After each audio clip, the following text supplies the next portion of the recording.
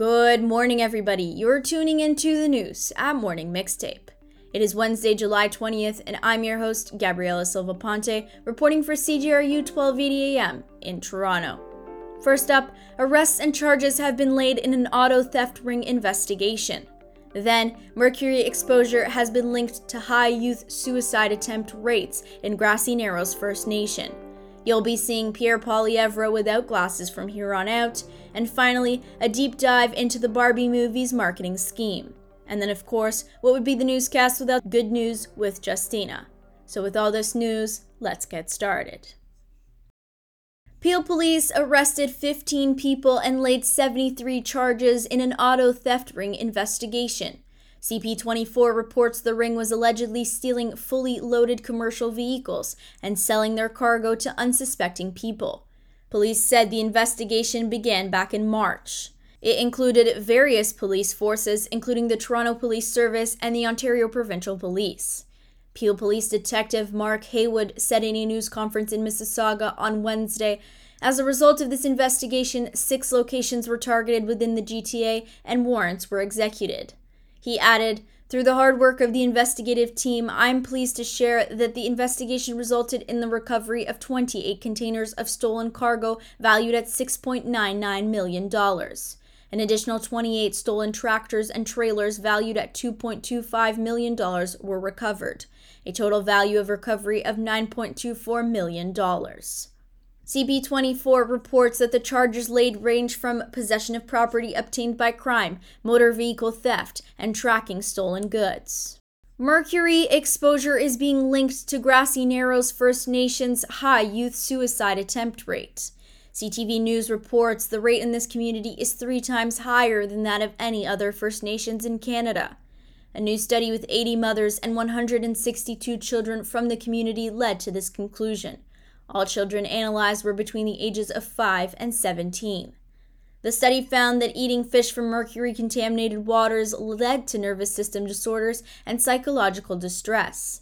CTV reports mothers of Grassy Narrows said 41% of young adults from the community attempt suicide.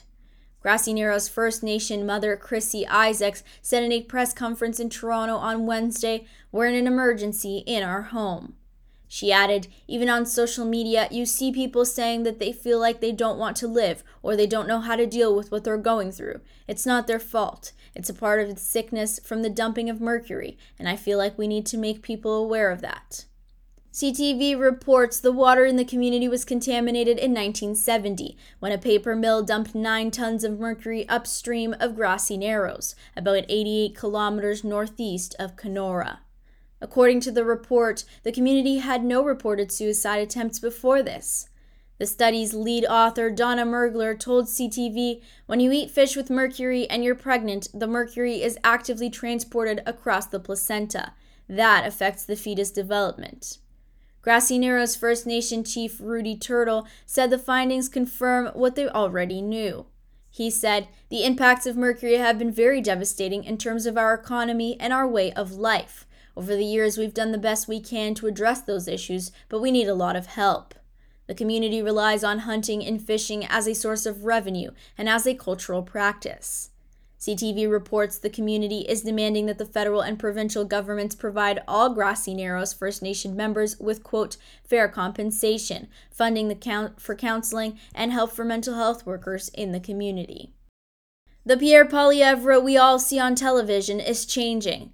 After the Conservative Party underperformed in a series of by-elections, Poilievre's outfit and overall look has changed. CBC News reports prior to this, he had worn a strict business dress code, rarely seen without a tie, uniform, navy blue, or his glasses. But he was seen wearing a pair of bootleg blue jeans, aviator sunglasses, and no tie to a press conference in Niagara Falls on Wednesday. When questioned, Poilievre said his wife, Anita, thinks he, quote, "looks better without glasses, so I have to keep her happy first and foremost." He has also changed his attitude. For the past 20 years, Poilievre had been known to be sparing in the questions he allowed reporters to ask, but on Wednesday, he allowed a follow-up question regarding the revamped look. He said, "Normally we don't allow supplementary questions, but it's such a beautiful place. You've softened my heart."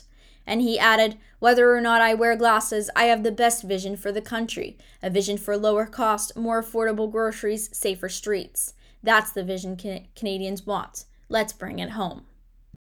The Barbie movie will be in theaters tomorrow. Whether you're doing a Barbie-Heimer marathon or just watching the movie on its own, it's no surprise that Barbie has one of the best marketing campaigns.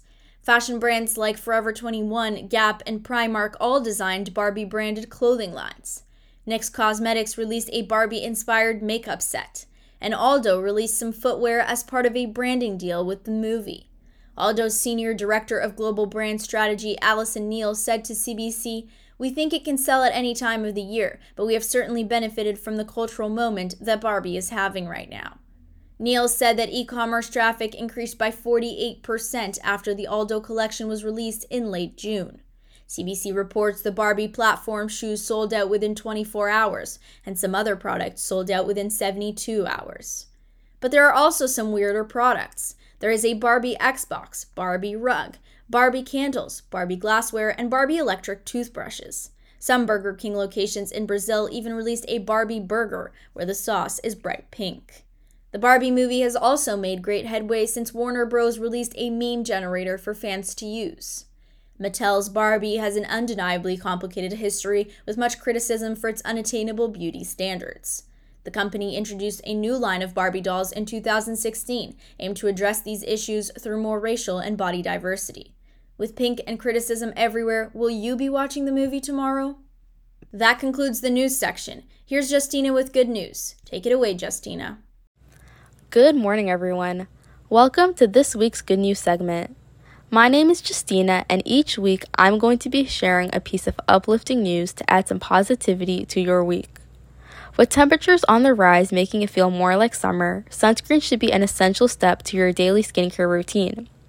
According to the Canadian Cancer Society, exposure to UV rays raises your risk of developing both melanoma and non-melanoma skin cancers, as well as eye cancer and lip cancer.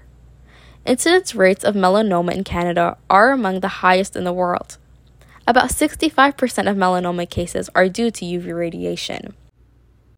As skincare cancer continues to rise, a free sunscreen project started by a melanoma survivor is spreading to towns and cities across Canada.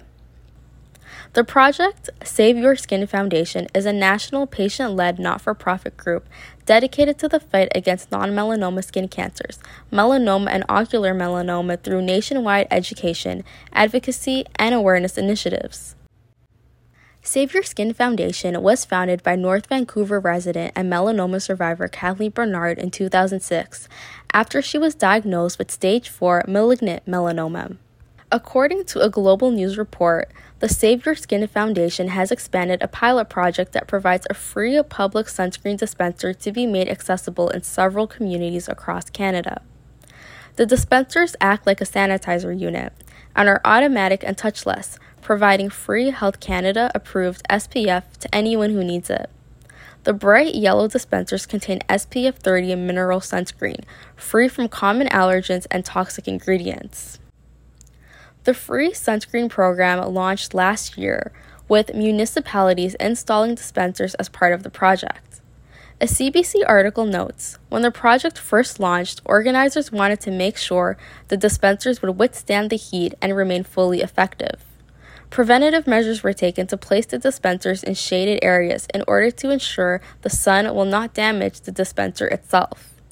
The pilot project is now expected to expand into at least 60 communities across the country this summer, including New Westminster, British Columbia, Riverview, New Brunswick, as well as Westlock, Alberta.